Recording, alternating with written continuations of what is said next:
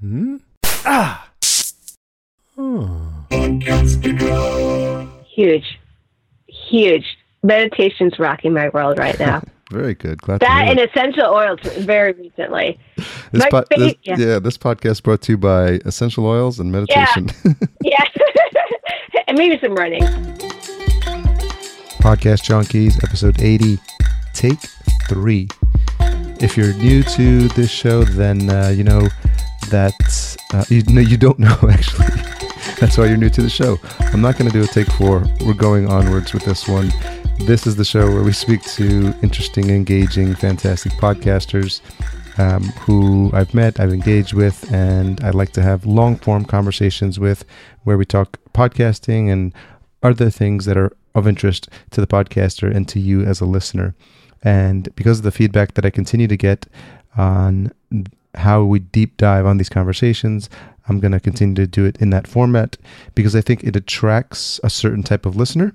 And over time, I realize that what happens is that that type of listeners is become part of our tribe. If also you're new, then you may not know that we have a Facebook group that's called Podcast Junkies. You can look it up. It's on Facebook. And it's really my backstage goings on with regards to the podcast. So wherever I am, wherever I get some good lighting, most of the time they're outdoors because those seem to put me in a better mood. But I walk you through what happened with a recent episode, what I've got on my mind for future episodes, and some of the things I'm challenging myself with as it relates to the show. Last week we spoke to Evo Terra of the Opportunistic Travelers podcast that he co-hosts with his wife Sheila. They literally sold everything they had, started traveling the world, and now they're in Thailand and they're having a heck of a time. But he's a podcast OG, if you will, having done this for 11 plus years, I think it is now. So that's a fantastic episode. I invite you to check it out if you haven't done so already. This week, we speak to Carrie Gormley. She is a friend of mine through a mutual acquaintance, Chris Cerrone, who you may have heard mentioned on this show a couple of times. And she has the Running Lifestyle podcast. And we met at a meetup in New York City last year that Chris had put together.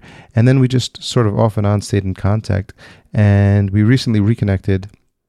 And I was just thoroughly impressed by the dedication she's put into her show. She recently hit episode 100, which is always a fantastic milestone for any podcaster, as I'm sure many of you can relate. So we talked about some of the interesting chances she's taken to expand out of her comfort zone, including traveling around the world alone and moving to Sweden, of all places, for a new job. And she was there for several years, and she's got some great stories about that. So she's a lot of fun. She's really just a bundle of energy, and I'm always have a smile on my face when I talk to Carrie. And this episode was no different. So I hope you enjoy my conversation and get motivated to hit the ground running, if you will, after listening to this interview with Carrie Gormley. So, I was about to call you Lacey. That's hilarious. Yeah. Carrie Gormley, Podcast Junkies. We meet on air, finally. Finally. I'm excited. I met you the first time in New York City in November, 2014? Yep. Yeah, 2014, with our good friends, Lacey Ursioli, and also with Chris Cerrone.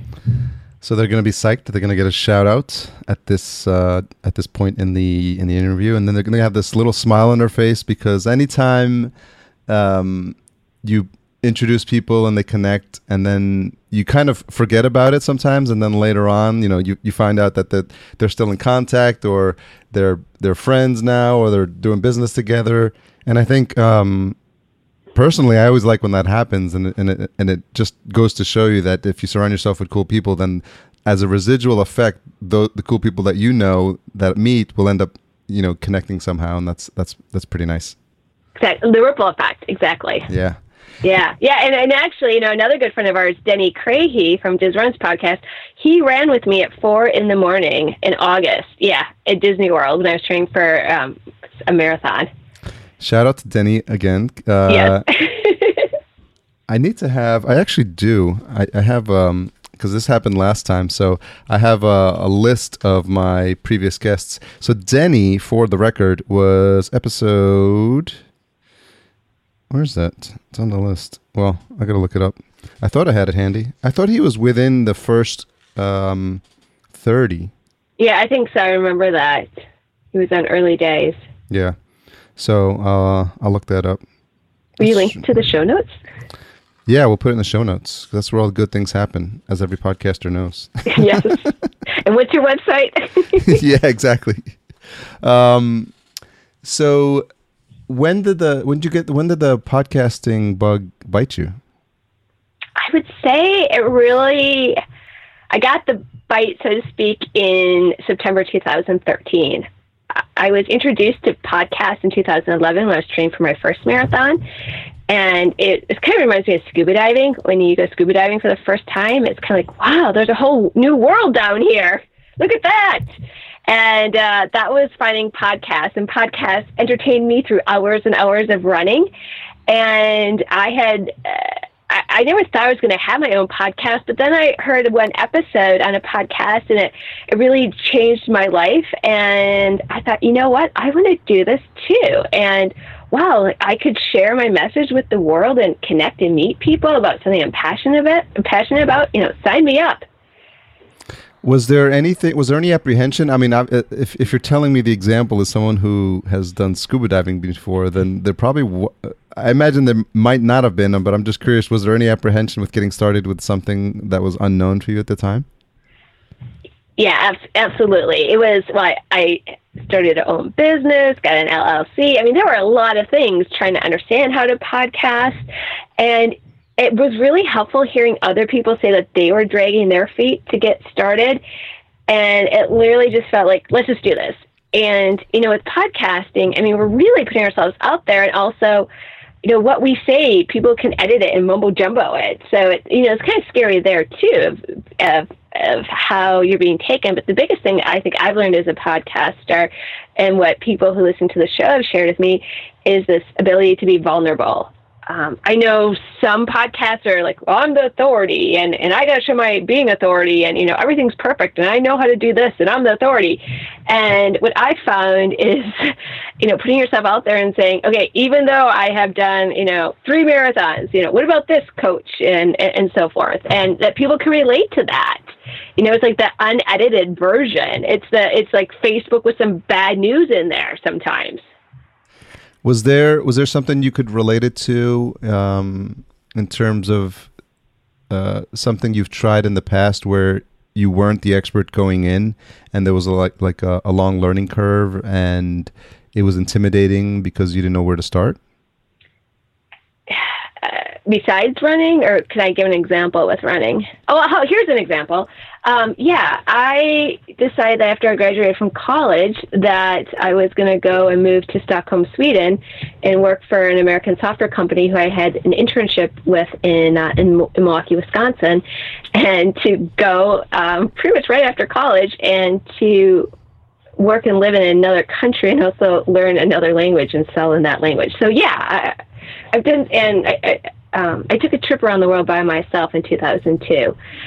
So I have done some kind of gutsy things in the past. Those are actually pretty big gutsy things. So talk to me about the opportunity to work in Sweden, because I imagine there, or you can tell me if there were also matching opportunities or similar opportunities from a job or responsibilities perspective here in the States. But what was it that made you decide you wanted to try something out in a different country? Yeah, well, basically, I had decided I wanted to be an exchange student, and my university, University of Wisconsin-Whitewater, was just starting a new program in Sweden, and so I went over there, and I was there for a year, and then I decided that I wanted to go back and live and work there, and I had always been interested in Europe, and I was very fortunate when I looked for an internship. I found a company that was international, because someday I might want to, work in Sweden and kind of shoot for the moon here. And I was very fortunate where I worked for an office that was wildly successful in the company. So the RD regional director was good friends with like the VPs over in Europe, and it was the right time and place, and they were able to make a job for me in Stockholm. So it was it was in the right place at the right time. And what from a cultural perspective, I imagine you grew up in the States? Yes, right? Yeah. So, outside of Milwaukee. So from a cultural perspective, what was the biggest shock for you when you landed there? You know, with the Swedes, they're compared with and level of shyness with the Japanese. And so very reserved unless they're drinking. And I found a lot of times, not all the time, a lot of times if you meet a Swede at a party, they're very different when you meet them like during the day. They're much less reserved, you know. I found a very different drinking culture too. Alcohol is highly taxed in Sweden, and it seemed like there was more of a mindset, not with everybody here, but more of a mindset of I get drunk on Friday and or Saturday night, not during the week. And there's this kind of attitude where I thought it was just a college thing, but I also found it in even working life that you definitely have pre-parties in Sweden. So they would kind of get a buzz and then go and maybe buy a drink or two drinks at the bar. Now that was back in the day, you know, pre-kids, pre-being married, pre-child, I should say. But it was very, very different. And it was also, their food culture is so different too. Yeah. It's more about traditions and the process. And, you know, there's this whole big Scandinavian like foodie scene going on in New York City, which I think is very interesting. Yeah. So yeah, there were a lot of changes. And one of the things I think which is kind of interesting is that I work for a tech company, and in the U.S., we had a refrigerator stocked full of every type of soda you can imagine. You know, it was like Diet Cherry Coke caffeine free. I mean, like any type of thing you can imagine. And in Sweden, I got there and you open up the refrigerator there and it was free again. But here you had the choice of Coke or Diet Coke, and then they had 4 different types of sparkling water. So plain, grapefruit, lemon, and maybe raspberry or something. So it was interesting to see that difference. And they tended to, in Sweden, that they wouldn't have chips or soda that would really be at a party scene. You wouldn't have that, say, for lunch, where in the UK, my job was actually based outside of London. For there, it was very common to have chips and a sandwich for lunch, where Swedes wouldn't have the chips really until like a party scene type of thing, in general. And how long were you there? I was there for 4 years. I worked for in Stockholm, and I was an exchange student in 96 in a city called Umeå, Sweden, which is an hour flight north of Stockholm. Extreme lightness and darkness. Yeah, I've heard that happens a lot. You get these swings where it's only sunny for, maybe 4 hours a day or something like that? Yeah, when I arrived on January 7th in Umeå, Sweden, they told me it'd be dark by 2 o'clock, and I really didn't believe it. Sure enough, it's starting to get dark at 1:30. Yeah, and then in the summer, it really doesn't get dark, and you have the extremes. That's for sure. You really feel like a bear coming out of hibernation. Did you notice one of the challenges or problems for that country and countries in that region, from what I've heard, is that there's a big issue with depression, right? Because there's not a lot of sunlight. People aren't getting vitamin D. And so I think people have to find creative ways to combat that. Absolutely. I definitely had that. Even here, I have it. It's not as extreme, but I definitely had a bright light I used there. I would even take it to work sometimes, and the Swedes would kind of like laugh at me. I'm like, you guys are nuts. Like, this is not normal. This is hard. And the toughest thing, though, is that it was a lot of times it was cloudy and rainy. You didn't even see the sun. And it would be common that if you did see the sun, you'd go in your lunch hour and you would literally see people with their eyes closed, you know, looking up towards the sun. It was just like serenity now. It's extreme, and the drink, also, you know, like the drinking culture is different too. Yeah, I imagine there's some correlation there too. Yeah, yes. Although I guess in Europe, when it comes to alcoholism, France is number one. It's an affective seasonal disorder, I think, right? Yes, Yeah. yes. But from a climate perspective, is it something that you were sort of used to because you grew up in Milwaukee? Yes, yeah, definitely. The coldness and the snow, I was kind of used to. I will say this, though, is that it seemed like the thing that was challenging there is that they didn't get the nice hot summers or the humid days. You know, those days you're like, oh my gosh, I have to go swimming. Yeah. You didn't have that. So that was kind of hard, but I had a lot of vacation. I had 6.5 weeks of vacation. Nice. Yes. And then they have a ton of holidays too. And then they have these Christian holidays, and I'm Catholic. It's like, what day is this? And it's interesting too, because in Sweden, it's like all or nothing. You're religious or you're not. Yeah. So yes, definitely. There's a difference with the light and so forth, and the traditions. A lot of great traditions, and it was a really great time, and you really learn about your own culture when you're in another culture. That's an interesting comment. What was some of the things that you learned? Because naturally, when you say 6.5 weeks of vacation, that's something that's just people.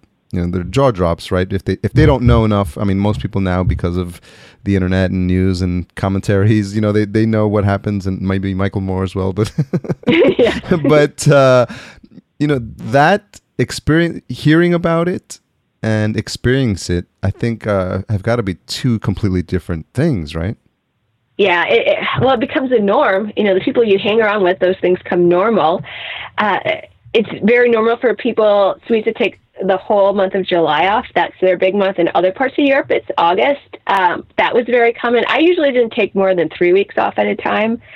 I worked, as I mentioned, for an American software company, and we were on the quarter basis. Mm-hmm. And so, you wouldn't take vacation the last month of a quarter. And it was, it's just something kind of normal, but they travel a lot. But then again, with 6.5 weeks of vacation, I think here in the U.S., if you have 2 weeks, and you have some disposable income, you're going to go and have like a really, really great vacation. And you're going to spend some premium money, like say if you're going to Disney World. And when Disney went into France, they kind of forgot, hey, these people have a ton of vacation. They're not going to pay the higher rates. They're fine maybe having staycations for a lot of that. Whereas here in the U.S., I think if you have a limited amount, you might make that 1 or 2 vacations like uber, just wonderful. Yeah, it's almost like the all or nothing mentality. You're saving up your 2 weeks, and then you want to just stretch that as far as you can and have the biggest impact for that time you're going to be away, because after that, then it's back to grinding it out. Right. And so it's a different way of life there too. And if your child up until they're 8, you can work, is it 80% of the time, and saying, okay, I'm not going to be at this meeting because I'm going to my son's, spring concert. That would be, yeah, of course, go. Whereas, I know people do it here, but it's just a different mindset. Now, I haven't lived there since 2002. It's been 14 years, so things could be a bit different. But they were very tech savvy, and it's one of the leaders, in technology too. Ericsson's, Spotify's there, tons of companies. Skype, even a Swedish company, or was it from the beginning? Yeah, before Microsoft, I think they might have been, yeah. I think it was. So very tech forward. I'll never forget. That was the first place I saw where people would have like the little earpiece, microphone for their cell phones. Yeah. The Bluetooth? Yes. Yeah. Although it was just like the little thing with the cord, though. Oh, okay. That was Bluetooth. I don't know. The headset. Yeah. So tough word. So after or during that time, you traveled alone throughout Europe. Well, actually, when I took my trip around the world in 2002, it was like around the world. So I started in Europe, okay, and I ended in Europe. But yeah, I went to, technically the first spot was Copenhagen because I had a 6-hour layover, but I really don't consider that too much. But I went to Thailand and to Singapore, and I spent a lot of time in Australia and a lot of time in New Zealand. Some time in Fiji, and then I knew moving back to the U.S. that I didn't want to live back in Milwaukee. And so I visited some parts of the country I'd never been to. I'd never been to California, Colorado, Texas. I went out to D.C. and New York, and then I went back to Germany. I have family, or they're like family in Germany, and then back to Sweden. And it was great too to see, parts of the U.S. I'd never seen before. And for a while, I thought I actually might move to Colorado, to Denver, but it's between Denver and Washington D.C., like night and day. But I chose D.C., and I think it was a great choice because I met my husband a few months later. That's interesting. And so, from a weather perspective, it wasn't as enticing enough when in terms of living on the West Coast, right? Yeah. I mean, actually, now we're discussing it, I did talk to some companies, one in Seattle and one in San Francisco, but the best job that came forward, and I went back to software, was actually right in Reston, Virginia, which is near Dulles Airport, is in the tech corridor there in DC. It's actually where AOL is. Oh yeah. I was wondering what the mindset is of a person who decides to travel the world by themselves, and how much thought you put into that prior to taking that leap. Yeah, I think it goes back to the people you hang around with, and if that's normal. I had a friend, Nicholas, who I had met when I was an exchange student in Sweden. And then when I was living in Stockholm and working, he actually took a trip around the world. And a lot of people who take trips around the world, you get a special airline ticket, and you have to keep on going a certain direction.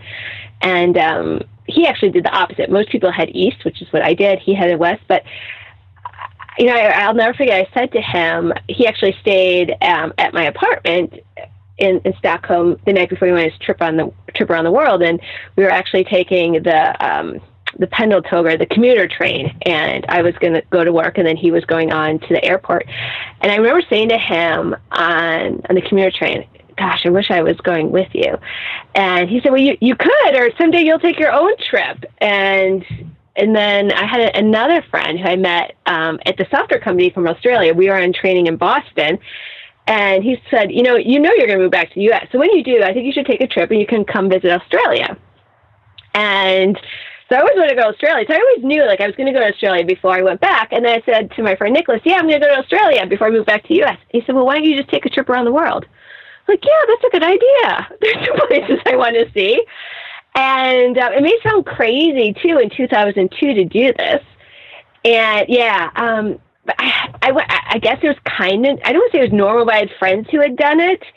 And I mean, it scared the bejesus out of my parents, absolutely. And I did my research, and everything was fine. If there were 2 times where I felt pretty uncomfortable, and they were in the U.S. actually. Oh, that's funny. Yeah, it was actually in your 2 cities, in L.A. and New York. Yeah. That's not surprising. Yeah. I mean, I got to the U.S. in L.A. and I got into one of those vans where you share a van type of thing. Yeah. And I probably was really chatty. And long story short, first the guy was kind of sleazy because he tried charging me more. I'm like, wait a minute, your person said this much. And then he wanted to give me, I was going to Santa Monica, and I was meeting a friend there. And the van driver was like, why don't I give you a private tour of Malibu? I'm like, no. And I had to tell him no a couple of times. Yeah. Well, yeah, that's kind of sad that both times were in the U.S. Yeah, it was in the U.S. It definitely was in the U.S. And also I did a lot of research. Something really tragic is when I was looking at the different countries to go to on the backpacker trail, Indonesia is very popular. And when I was planning this trip, I had looked at, the State Department recommendations, and they had advised Americans not to go to Indonesia.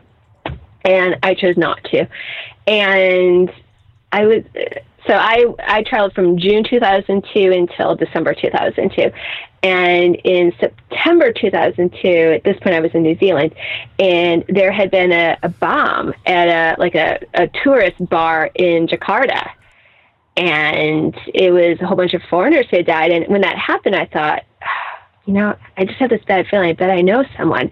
And here, a friend I had made from New Zealand while I was traveling, his friend was there with his buddies at a big bachelor party. Jakarta is kind of like what Las Vegas is to us, to what it is for people in Australia and New Zealand. And here, his friend with his wife was killed and had a wife and a 6-month-old. Wow.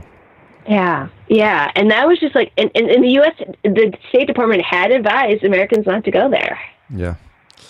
Yeah, that's the stuff that I think freaks people out when they think about taking a trip like that.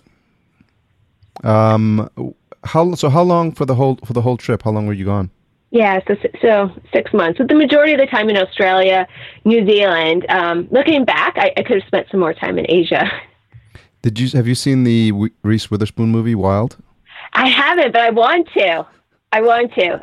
I'm wondering how much you could relate to that. I also wonder, like, when you do things like that. I've taken shorter trips, obviously, to meet friends, but I've never, interestingly enough, done a trip on my own, and it's always something like one of the things I regret I haven't had the chance to do it. That's not to say I won't have the chance to do it, although have been married now for 10 years. But I think at some point in the future, maybe I could work something out for a couple of weeks. Do your own thing. I mean, it's up to you. If you want to meet people, you're social. If you don't, you go in your corner. Yeah. But I think, so what was the biggest discovery for you? And it may not be something that you realized as you're, stepping foot on new ground on day one. But I think as you get closer to like the 6-month mark, a lot, and it's hard to see this because, you can't just look back immediately and be like, oh, I found this, and that. But now that so much time has passed and you've had the time for reflection, do you think there's some key takeaways or some key lessons that you learned about yourself that sort of surprised you at the end of the 6 months? Yeah. When I say like, oh, I lived in Sweden, people are like, wow, that sounds so glamorous. And it's like, there was a lot of stuff that was hard when you don't speak the language and you're a foreigner. Or, oh my gosh, your life must have been easy. You were on the beach. You were doing this and that. And there's this famous meditation expert, John Kabat-Zinn, and he has a book called Wherever You Go, There You Are. And whatever challenges you have, they're still going to be there wherever you are. So that was really key. And the trip was huge for me in a sense of confidence that I can find myself around, and also meeting incredible people. We were having this conversation in the beginning, how you were saying, oh, it's like you attract like-minded people and you're connected. And some of the people I met on my trip are still great friends to this day. And I've seen in multiple countries and continents. And that, I think it's like for a lot of us, we don't know how strong we are. We're stronger than we think we are. And it also told me, I knew, it's very interesting, on this trip, I kind of developed this checklist, kind of like some women will write down exactly what they want in a husband and, vice versa. And I kind of really knew from this traveling and the time spent in Sweden and then traveling, like what I was looking for in my future husband. And my husband, like, he is that person, and even the negotiables I got. Well, that's interesting because, a lot of people don't do that, and they end up with a spouse that they're not compatible with, and they have this seed inside of them that wants to do things that are, that are fun and that are adventurous, but they think that, well, I'll just convert the person that I'm with, and then we can do that later on. But I think what you did was really fantastic, because you did the things that made you happy and that motivated you, and then you sort of put out the intention to find someone that aligned with who you are as a person. I like to say that I met my husband through a Google search. It's true, because I knew I wanted to be with a fellow traveler. And so when I was in DC, and that was partly why I went to DC, is I wanted to have that whole international experience. And so I think I Googled like International Club DC and found this group called Euronet. And it's basically people are from Europe or have a connection to Europe. And a lot of people from the World Bank and IMF are there. And he was there because he had gotten his MBA in France. And we met, at this bar. He hates it when I say that, but it was a bar. He'll say it was the Toka Cafe. It was in the bar area. I'm like, come on, honey. And we started talking right away. And DC is a massive area. And it turned out we were living a mile apart from each other, but in Virginia, but we met in DC at this event. So it's almost like kind of, I don't want to say being strategic, but if you love to run and running's part of your life, you might find your match at the running club. Yeah, I would think so. Did you do a lot of running while you were traveling the globe? No. So that's the funny thing is that my friend, who I spent Thanksgiving with, my best friend in DC, actually, she was living there at the time, we were going to do a 5K. So I tried to run, and I remember running in New Zealand. It was beautiful, but I wasn't much of a runner. In fact, even when I met my husband, he ran, and he had been in the Air Force and was in ROTC. And I wanted to try to impress him, so I'd go running with him. Did it work? It was really hard. And then, I didn't really start running seriously until we moved up here to Wilmington, Delaware. But he is a runner, although I like to say I like to go the distance. I like the longer distances, and he likes the shorter distances. And so now you're running, and how long have you been married now? Also 10 years. Oh, congratulations. 2005. So you've been running a while now, and you've run 3 marathons, you said? Actually 6 now. 6, wow. Very impressive. My only claim to fame marathon-wise is that I actually started training for one.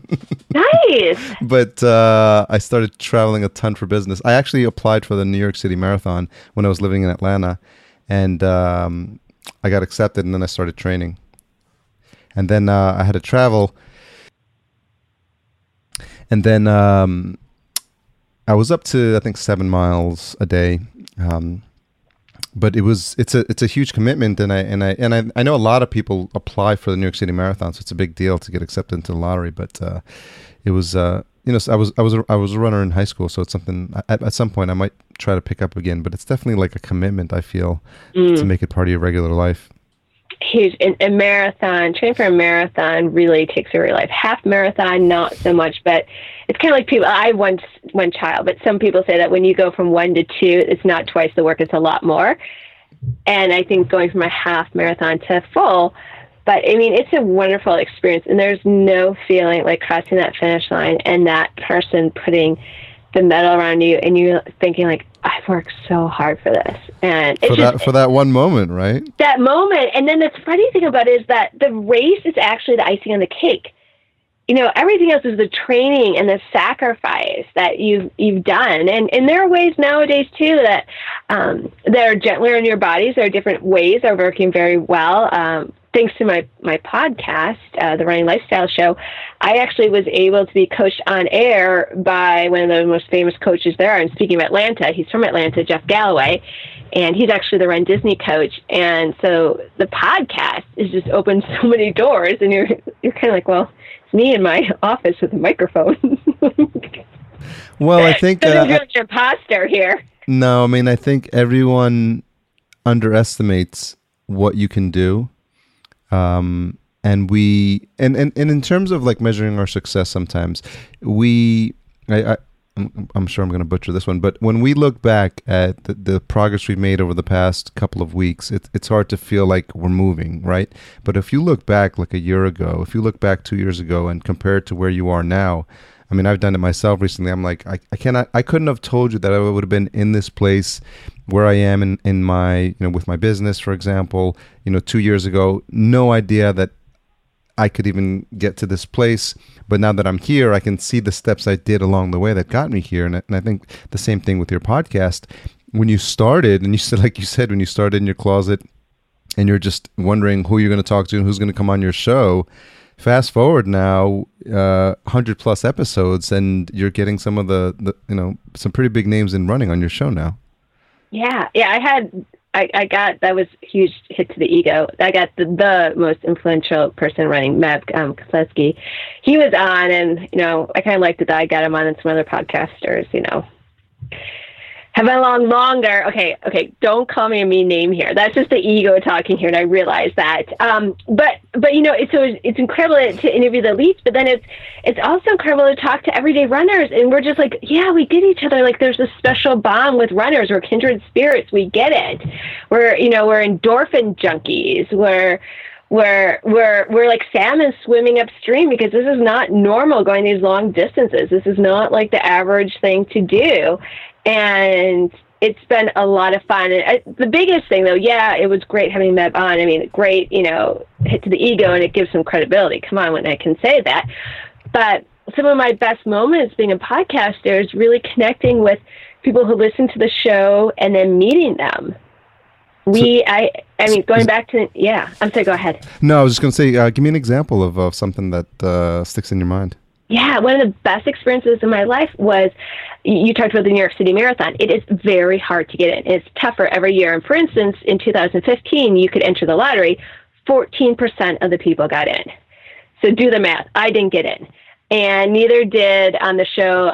We call her our go-to real food dietitian, Serena Marie RD. So I interview guests, and then Serena and I will talk about something nutrition related. And we bust a lot of food myths. We're not what you see in mass media, where we're talking about some different things. And neither one of us got into the New York City Marathon. And one of the guests on the show is a famous runner, Dean Karnazes. And we had mutual friends, and we have become friends. And Serena and I decided we would run with the charity that Dean runs for Chicago, New York. And I was pretty clear with Dean that we were interested in New York. And he connected us with the charity, and they're like, yeah, we've been wanting to, work with people on social media. And long story short, they thought I was going to run Chicago too. And I said, no, I do one a year. My mantra for the year is gentle. And Serena's mantra was courage. So when I called her and said, yeah, they think we're running Chicago too, but I said no. And she said, let's do it. Like, ah. So we did, and 5 of the listeners ran with us. 4 ran with us in Chicago, and 1 ran with us in New York. And it was just an incredible experience to train together virtually, and then to meet each other at these races. We were great friends, and to work that hard for something and to be able to bring people together through a podcast, it was huge, and it just felt so good to be like, yeah, here's our team, the Running Lifestyle Show for Action for Healthy Kids. Just one of the best experiences, and just talking to some real, and the running community, it's very tight knit, and people helping out. And there's someone he's the chief running officer at Runner's World magazine. His name is Bart Yasso, and he has this famous quote, "Never limit where running can take you." And I interviewed him early days, and then he spent a half an hour with me after the interview, learning about what my goals were, and I was sharing with him that my shoot for the moon interviews, and he helped make that happen. And yeah, it's really, this whole thing is just really a passion where I am very much in favor of a very low sugar, a lower low carbohydrate diet, and you don't really see that in mass media. And I really wanted to take my passion for traveling and for running, and to couple it as being a facilitator for Weight Watchers for 7 years. I did that after being in software sales, and to share this message. And it you know how it feels when someone emails you and says, yeah, that episode really meant a lot to me, or I can't wait for another episode, and you feel connected. And we know how intimate it is where someone hears your voice compared to the written word. And then a lot of the runners, because my podcast episodes are an hour and a half, they save them for the long run. So they're running and they're just listening. Whereas, sometimes you might be doing 3 or 4 other things. With my podcast, it's usually you're just running and you have a friend running with you. That's interesting, because a lot of times, podcasters get into this discussion of what's the ideal length for a podcast, and I had this discussion with Rob Walsh of Libsyn, and it's really whatever your audience thinks it should be, because by virtue of you doing a show that fits what you want to put together, and is as long as it needs to be to cover what you want to cover, that's you, and that's the decision you've made. And so whoever is attracted to that is your ideal audience. It's weird, but it's almost like if you build it, they will come mentality. So I'm sure you couldn't have set out to think, well, if I just make it half an hour because every other podcast is half an hour, then that's going to work for me. And the example you gave of an hour and a half being ideal for a long run, that's something you don't think about. A typical podcaster wouldn't think about that, but a podcaster that's also a marathon runner would have that. It would just seems like it makes perfect sense. Yeah, perfectly. And I started out doing 3 episodes a week that were half an hour. And it actually ended up where after going to Podcast Movement and talking with fellow podcasters, I just kind of smushed my 3 interviews to one big one. And I did lose a couple of listeners. I had one guy who said, yeah, when you went to a longer one, I didn't listen. But when you had Metabot, I listened. And he was like, that's fine. And by the way, you aren't my avatar. Like, although, it always surprises you too. I mean, the people I thought was my avatar in the beginning, I didn't meet any of those people in Chicago. And then they say, okay, well, your real people are the people who do surveys, right? And that answer your surveys, which I get, right? If they're going to spend the time answering your questions, they might be people that if you offer some products, these might be like your people. And when I did my survey, it came out that 85% of my listeners were women. Now, when we look at Google Analytics, no way. It says like 60-40. And I like to think that's probably because guys don't fill out surveys as much as that might be it. Because I do have some guy listeners. I'm like, why didn't you fill out the survey? It's like, I know you. I've met you in person. Yeah, I didn't feel like it. Whatever. Yeah, there's so many little things that help us as podcasters get a better feel for how we can better serve our audience. And sometimes it feels like we're pulling teeth when we're just asking for like a simple thing like a review or filling out a survey or, commenting on the site or feedback on like artwork or anything, any feedback at all actually is much appreciated, because we're doing this in a vacuum. We're all doing this 9 times out of 10 and 99 times out of 100 in our house, and so we get a little stir crazy when we don't get feedback from other human beings.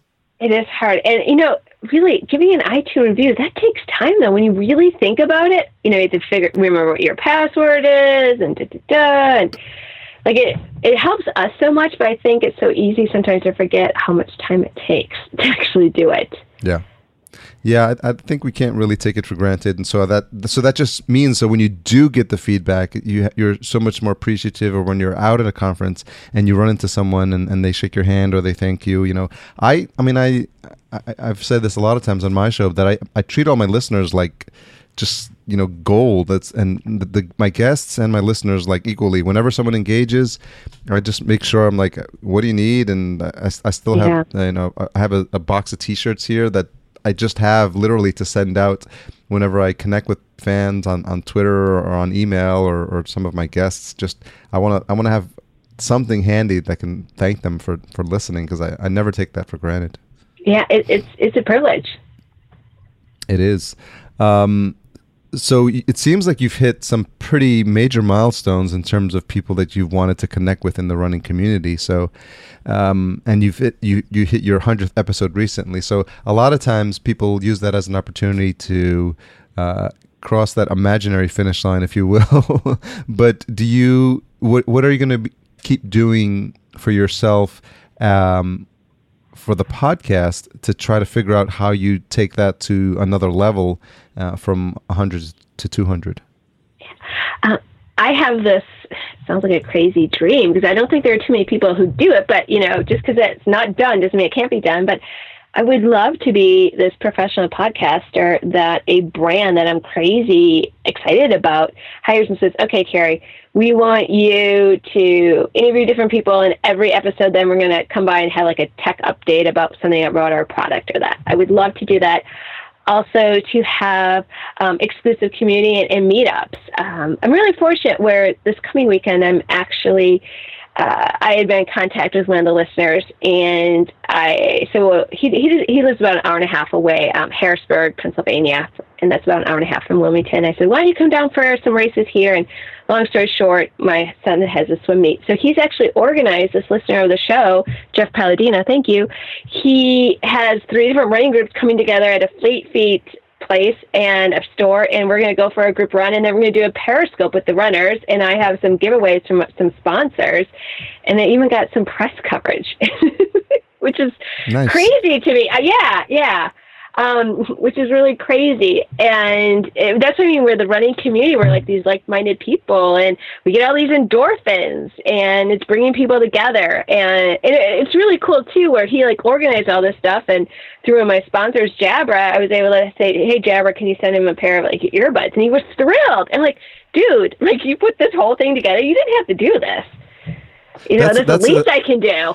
Very cool. And so talk a little bit how you started the process of connecting with sponsors, because we've chatted before on the topic, and I think what you're doing is really encouraging to new podcasters who want to try to establish relationships and figuring out who can be a fit for their show and how to start those conversations. Yeah. They have this saying, I can just hear John Lee Dumas saying this, like, the riches are in the niches. Well, there's some truth to that, absolutely, because I'm talking to runners. I have a sales background. I know you do too, Harry. I don't know if I like the word hustle, but it's just like kind of putting yourself out there. So I got my first sponsor by being at a trade show and wanting a product to try. And then the woman, she had just started listening to Startup, and I think she wanted to help this new podcaster.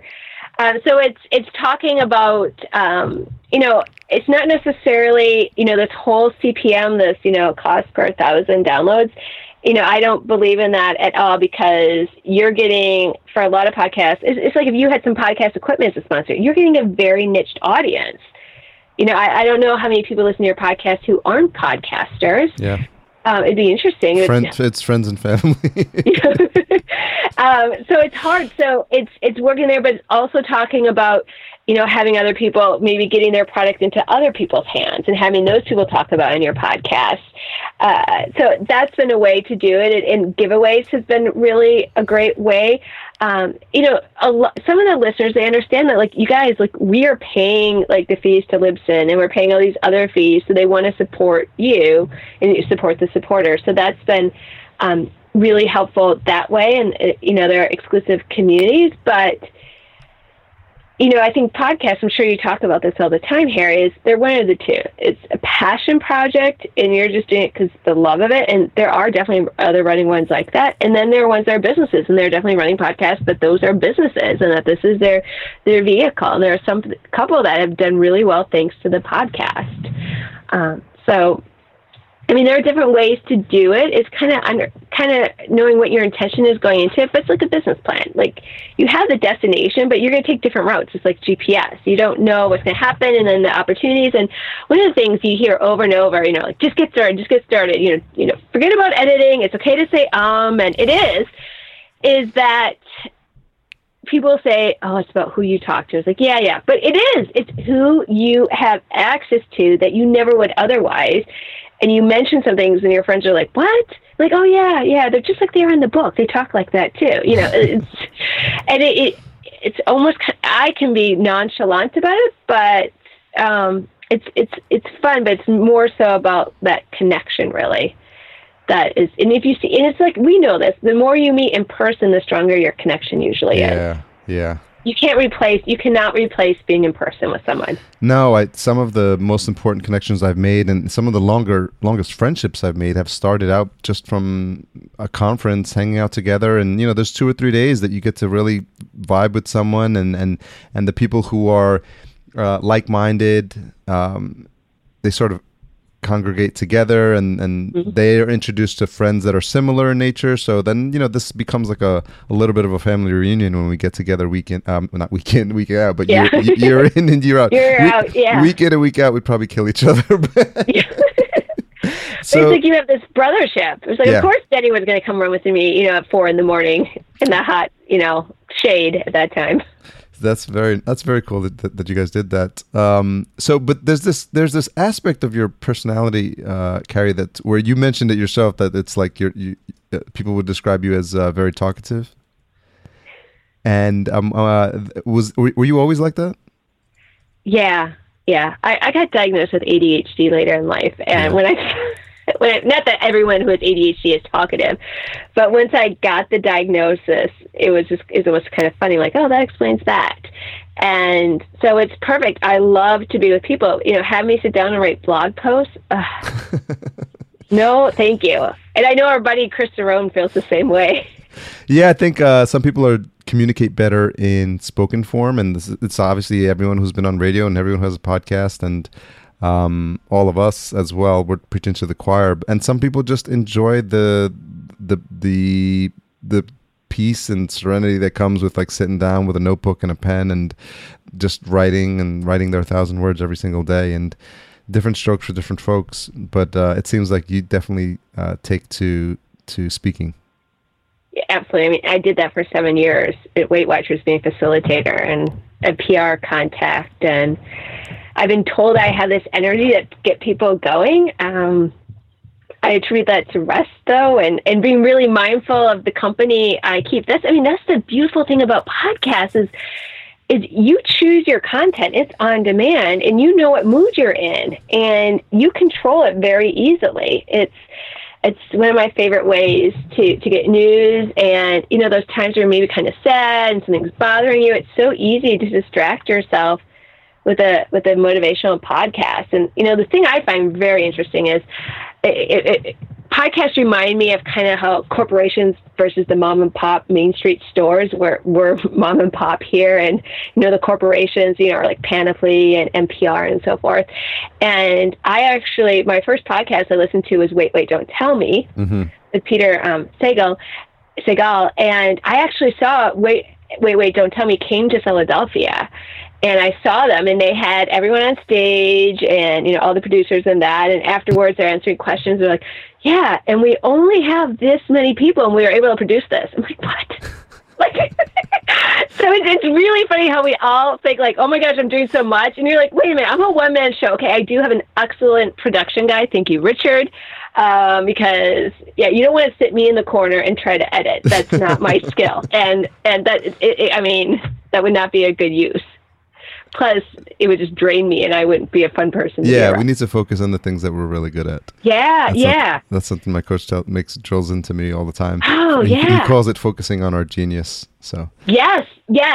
Because we have this just range of things that it's funny because there's a range of things, and it's things we suck at, things we're okay at, things we're excellent at, and things we're really good at. But those first two got to get off the list really, really easy, really, really quickly. And then the ones where we're excellent at are the ones where we sort of think that's a good use of our time, but it's like we know enough to be dangerous. Like for me, it's like HTML and CSS and fiddling around with like images on a website. Like I could do it, but then like 4 hours later, I'm still doing it. And I'm like, how did this happen? Like, how did I lose my day? Like getting stuck down there. So gradually over time, you just put an hourly rate around what your salary is, and if you could pay someone less than that to do something for you, then you do it. And it's the concept of like why you have someone come and clean your house, right? Just or why you go to buy ice at a deli, before you got to go to a party, because you don't want to sit home and making ice. Like it's just simple examples like that. But you can think about it as it relates to your podcast as it grows, and as it relates to your business as it grows. Something not to lose track of. Yeah, that is what I tell new podcasters is like, if you can outsource it out, unless you really like editing. Yeah, that's true. I mean, I know for a while, I think John Lee Dumas edited because he really got a kick out of it. From what I heard, he still does. And for really? I see he had given that up. Really? Yeah, well, maybe just give some. Maybe it's a rumor. Yeah, and for those podcast junkies. I know for those we sort of take it for granted in the podcasting world, but for those who don't know who John Lee Dumas is, he's the host of Entrepreneur on Fire. It's funny because I talked to some people that come from radio, and I was recently at a meetup here in Los Angeles, and 80% of the folks came from radio. They worked at KCRW, and they were, it was one of the guys from Dinner Party Download, Rico, and we were chatting for a bit. And if you mention John Lee Dumas there, no one has any idea who he is. No. And these are prominent podcasters, but they just come from a different silo. So it's just interesting how many different flavors of podcasting. There's the comedy world, and so I try to like dabble in all of them, because the only thing I need for them to be is a podcaster, which works out for me. No. Are you an only child, or do you have? No, I have a younger brother. And so, if I talked to your parents when you were like a little kid, and then they see where you've ended up now and what you're doing with the podcast, are they surprised? I don't think they kind of get it. Okay. They kind of do, but they kind of don't. I was in Arizona and met a listener, and they're like, "Who is this?" This is a person who listens to the podcast. I said it was going to be on Phoenix. Really? Yeah.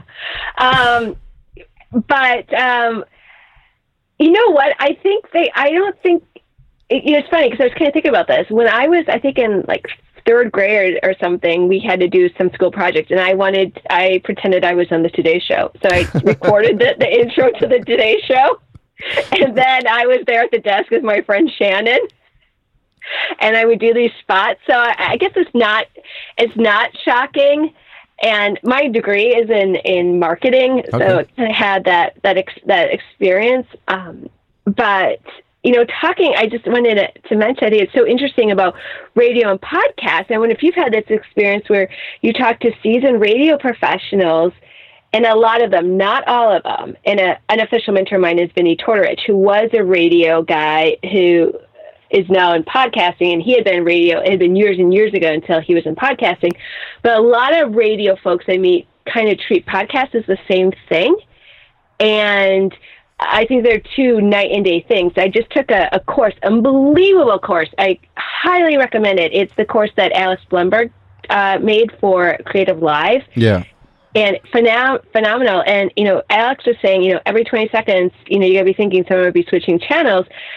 And I feel like with podcasts, I feel as if we do have the time as podcasters to go more in depth, that we're not on so focused on time, and then some podcasts don't edit as much. It was fascinating. It's been fascinating to hear some podcasters go on other podcasts that aren't edited like theirs, and you hear all the ums and the extra words, but you don't hear that on their podcast. Yeah, they treat it differently, and that episode where Alex is talking about the editing process, just for a beginning podcast, would probably just totally intimidate them, because you listen to like the samples of the audio that he's providing, and it sounds, they almost sound exactly the same, but it's just, they just have a different ear for listening to things, and it's almost hard to compare, what a new podcaster is going to go through to what these folks, these seasoned professionals with decades of experience are coming into podcasting with. They just have such a trained ear for that sort of stuff that it's just different shows. And again, some people are attracted to that level of professionalism, that level of editing, that level of like the sound, the music, the combination of everything together, which is why they need, weeks and sometimes months just to put together one episode. Yeah, it's huge. I think the biggest thing I've learned through being a podcaster, and this is huge, and this is a life lesson for anyone, is that the worst thing you can do is to compare yourself to someone else. It is the worst, because otherwise you're sitting in the corner comparing yourself. This person has more downloads, this person's faster, this person has more money. How is that helping you? Yeah, that's actually fantastic advice, and it's something you need to be reminded of every day. Like run your. I was about to give you a running analogy. Run your own race, right? Yes. Yes, run your own race, and that you don't know until you toe the line. I mean, how many times have you overanalyzed something like, what about this or what about that? And what does this person think? What does he think? What does she think? And then it's almost like, just be quiet, shut up, and do it already. And you don't know until you actually try it. And now I really understand why listening to podcast coaches and so much forth, they're just like, just do it, just do it. It's like they're literally pushing you off the high dive, and it's almost like you're doing the sign of the cross on the way down. And you just and then otherwise you just think about it. But I think the average is like people will do 7 podcasts and say this is too much. Yeah, so pod fade. That's why you need to, I think, have the mindset if you're going to outsource. That's just my experience. Yeah. But yeah, everyone. But I think out of it. Yeah, I think. But definitely. But the most important takeaway is to, if you're doing it for the love of podcasting and something that you're podcasting about, whatever you're passionate, that should be enough fuel to get you through those first couple of months and ideally through that first year. Because if you don't have enough to talk about or to feel passionate about for a year, my guess is that you probably picked the wrong topic. Yes. Yeah. Because people can hear your passion. Yeah. Absolutely. And people love this, like, do it with you type of thing. I think so. I think it. Yeah. What do you think as because you've had some really really good interviews, and I imagine if I had given you a connection to Dean Karnazes like on episode 2, you probably would have like freaked out because you didn't have the confidence or the skills. And so over the time as your show has grown, do you feel like your skill in interviewing has improved? It hasn't. I just have to tell you a funny story about Dean, though, is that I actually met some good friends of his, and they emailed him during running, and they emailed him before he even started and said, "Hey, we met Kara. She's starting a podcast. Will you go on it?" And for those of you who don't know Dean Karnazes, because I didn't even know who he was, which was sad as a runner, and the family I was running with were like appalled that I didn't know who he was. But actually, in 2007, Time Magazine called him the 27th most influential person in the world. He was right before Oprah. Yeah. So he has run like 50 marathons in 50 states in 50 days. The Regis and Kelly show had him run across America. He ran through the White House, met Michelle Obama. So he wrote this really nice message back and said, "Yeah, I'll come on." Great. So I knew he would come on, but then it was scheduling it. It didn't happen for months later, which was really good. And because I was pretty confident that when I met him, and also we had mutual friends, so that felt good. But I still get nervous. But, the interesting thing is I was freaking out when I met Meb. I mean, it took 4 different angles to get him. And when you met who? Meb Keflezighi. He's this famous runner. And that was about a year into me podcasting. But then it's really evolved to, we have a guest, I've had her on a couple of times. Her name is Kim Stemple, and there's another way of putting it, she's dying. And she created this, it's not a non-for-profit, it's like a group. It's some type of thing where it's like you don't pay taxes, whatever, called We Finish Together. And it's where people take their medals and they give it to a fleet, and then the fleet gives it to, say, like nursing homes or kids in children's hospitals. And I was more nervous interviewing her because this is her legacy. Yeah. And letting her speak, say what she wants to say, and to make it really good, and people can say, here's our founder. So that was really hard. Talk about being nerd. It made a bigger impact, I would say. That's just true. Different. And we never know when something can happen. I mean, it's kind of strange if you think about, I mean, I don't want to get morbid here, but the fact that we have this like living this audio legacy for our family. Yeah, it's something to think about. And as you have those experiences, I think it's a good thing to be reminded of those and to sort of put things into perspective as to really what's important. Yeah. I mean, through this journey, I've really come to realize that there are 3 things in life that really matter. And that's our bodies, because whatever happens, we know we have our body. It's our experiences, because no one can take away crossing the finish line of a marathon or take away a fun time at a conference, or a really great, time with a friend, you're laughing hysterically. And it's our relationships. Our bodies, our experience, and our relationships. And podcasts have just catapulted those 3 things in my life. And I wonder if it's the same thing perhaps in your life too. Yeah, most definitely. And I would think on all fronts as well, because it's not something I would have seen coming into it, but then we don't, like I said, I couldn't have imagined where the connections I've made, the people I've met, the conversations I've had, the places I've been able to travel as a result of the show, all those things. And it's just a continuing reminder, and why I like to continue to speak to podcasters is to inspire people who are listening to the show for the first time, and they're getting started and they want to hear the stories, because every single person that I spoke to has just a unique story about how they got to where they are in podcasting, and they're all interesting paths, and there is no one way to get to this point. I think the one thing that does unify them all is that they have a passion for podcasting and for telling a story. That is. And this idea where we can be like just do it. Okay. It's like, okay, that's easy to say. And the next question really is like, okay, what are your fears? What are your concerns? Okay, let's walk, let's think these through. Let's do like a mind map here. Yeah. Because most of the time when we don't do something, it's fear. Totally. It's what could happen. So like what can happen. It's almost like that, the abundance theory versus the scarcity. Thank you. Yeah. I feel like 2.5 hours. I'm sorry. No, I feel like I've been reciting that one almost daily now, and having a conversation. I was just having a conversation with my coach a couple hours ago, and that same word came up. So I think it's becoming more common perception of how to live life, and it was mentioned in Stephen Covey's The 7 Laws of Successful People or something like that. And I didn't realize it because I read that book a long time ago, but abundance mindset is one of the things in them. Yeah. Always thinking like, how can I help this person? Yeah. And good people attract good people. Yeah. Very good conversation. Thank you, Carrie. Thank you. This has been fun. Really fun. A couple more questions. What have you changed your mind about recently? Ooh. Wow, deep thoughts, Harry. What have I changed my thoughts about? Okay, yeah, this may sound like little, but it's really big. Is I thought I could be a moderator when it came to sugar, meaning I could eat a little bit of dried apricots, or I could eat a little bit of chocolate.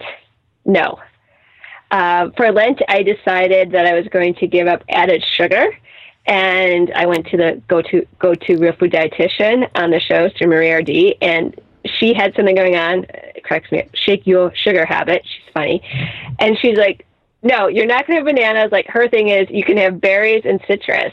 And since I got off of the sugar, wow, I have so much more energy. I'm sleeping better. My skin is clearer. My hands aren't as dry. They're not like bleeding from as much dry skin. So I really thought I was a moderator when it came to sugar. And for runners, a lot of runners fuel with sugar, right? You need a quick shot. But I've given up sugar in the past, and it came back in, and now I've given up again. And right now I don't crave it, and I feel so much better. Interesting. Yeah, it's one of those things you have to go through a period probably of withdrawal to get it out of your system. Yeah. Yes. Yeah, so you can do it. It's about 3 days, headaches. But you know what I found out recently and people rave about, and now I get it. It's kind of like people would rave about the New York City Marathon. I didn't get it until, okay, now I got it. Is essential oils. Oh, yeah. Wow. Do you use them? In terms of like from an aromatherapy perspective, or from like oils like cooking with, or no, from aromatherapy. Yeah. It's so funny. Yeah. What are your favorite scents and blends? It's so funny. I have one here. These are hard to read. I don't know why these labels are incredibly small, but I think it's lavender, marjoram, patchouli, mandarin, geranium, and chamomile. And this is something that I found online. It's called relaxation. Oh, nice. Yeah, I thought. And then there's a package of 4, and there's another one called meditation. And this is ylang. I can never pronounce that one. Patchouli, frankincense, clary sage, orange, sweet, and thyme essential oils. And this is called meditation. Nice. Do you meditate? I do. What's your practice like? Tell me about it. It's just finding time every morning. I've got my latest one is just some Tibetan chimes. It's about 30 minutes, and I just have a program in, and it kind of like bounces from ear to ear. It's some tones, but it goes for about 30 minutes, and I try to get up as early as I can. Sometimes like around 6. And because you need to be in a place where it's going to be quiet and silent. So I come into my office, I have the blinds closed, and just try to shut out all other sensory input and try to stay focused on the meditation. And the later you do it in the morning, the sounds of the morning start waking you up, so it gets a little bit harder. So that's part of the reason why in early morning meditation works, because it's relatively quiet, and you can find some time to sort of gather your thoughts. And I really feel like it starts the morning off on a good note, because there's a lot of distractions that happen throughout the day. And if you don't have a regular practice, those things seem to affect me more when I don't do it. Huge. Meditation's rocking my world right now. Very good. Glad that to hear and it. essential oils very recently. This podcast brought to you by essential oils and meditation. Yeah. And maybe some running, but I'm telling you, like, my favorite morning now is I wake up naturally, although this morning I slept in, which is kind of bizarre, but going upstairs and having the diffuser, and then there's like an awake one that has like 6 different oils in it. And then meditating, I actually meditate with Oprah and Deepak. They do these different courses. Nice. And then it's transcendental, so you have the music, and love it. And you learn at the same time, and so good. And that's big abundance mindset, Oprah and Deepak. Huge. Totally. Yeah, so I think, I hope we've given some listeners some tools, everything from running to, so you got the body in there, you got the mind, the spirit, all firing on all cylinders. Relationships. Yeah, very important. Experiences. Our experiences of being with other people, the relationships. Yeah. Like you need a sound body to do that. Of course. Very cool. I'm glad we got to spend some time getting to know each other a little bit better and getting to figure out what it is that makes Carrie tick. Thank you. And hearing some behind the scenes with you, Harry, and what makes you tick with meditation and coaching and outsourcing the things that aren't your expertise. Yeah, important. Huge. It's going to be exciting to see where we're at a year from now, right? Yeah. Who knows? Maybe you can come on the show and tell us about, a half marathon or a 5K. That's an interesting... There, that's your invitation. You can gain access to the Running Lifestyle Show by crossing the finish line of 5K. I can do a 5K. I've done a couple of 5Ks. Okay. I can do another one, yeah. And I'm looking for runners who have the shorter distances. Okay. And who aren't running all these marathons. I've done enough of that. Very cool. Yeah. I'll and even if you just start running again, you don't have to do races. Okay. Seriously. Good. That's a nice goal to strive towards. It is.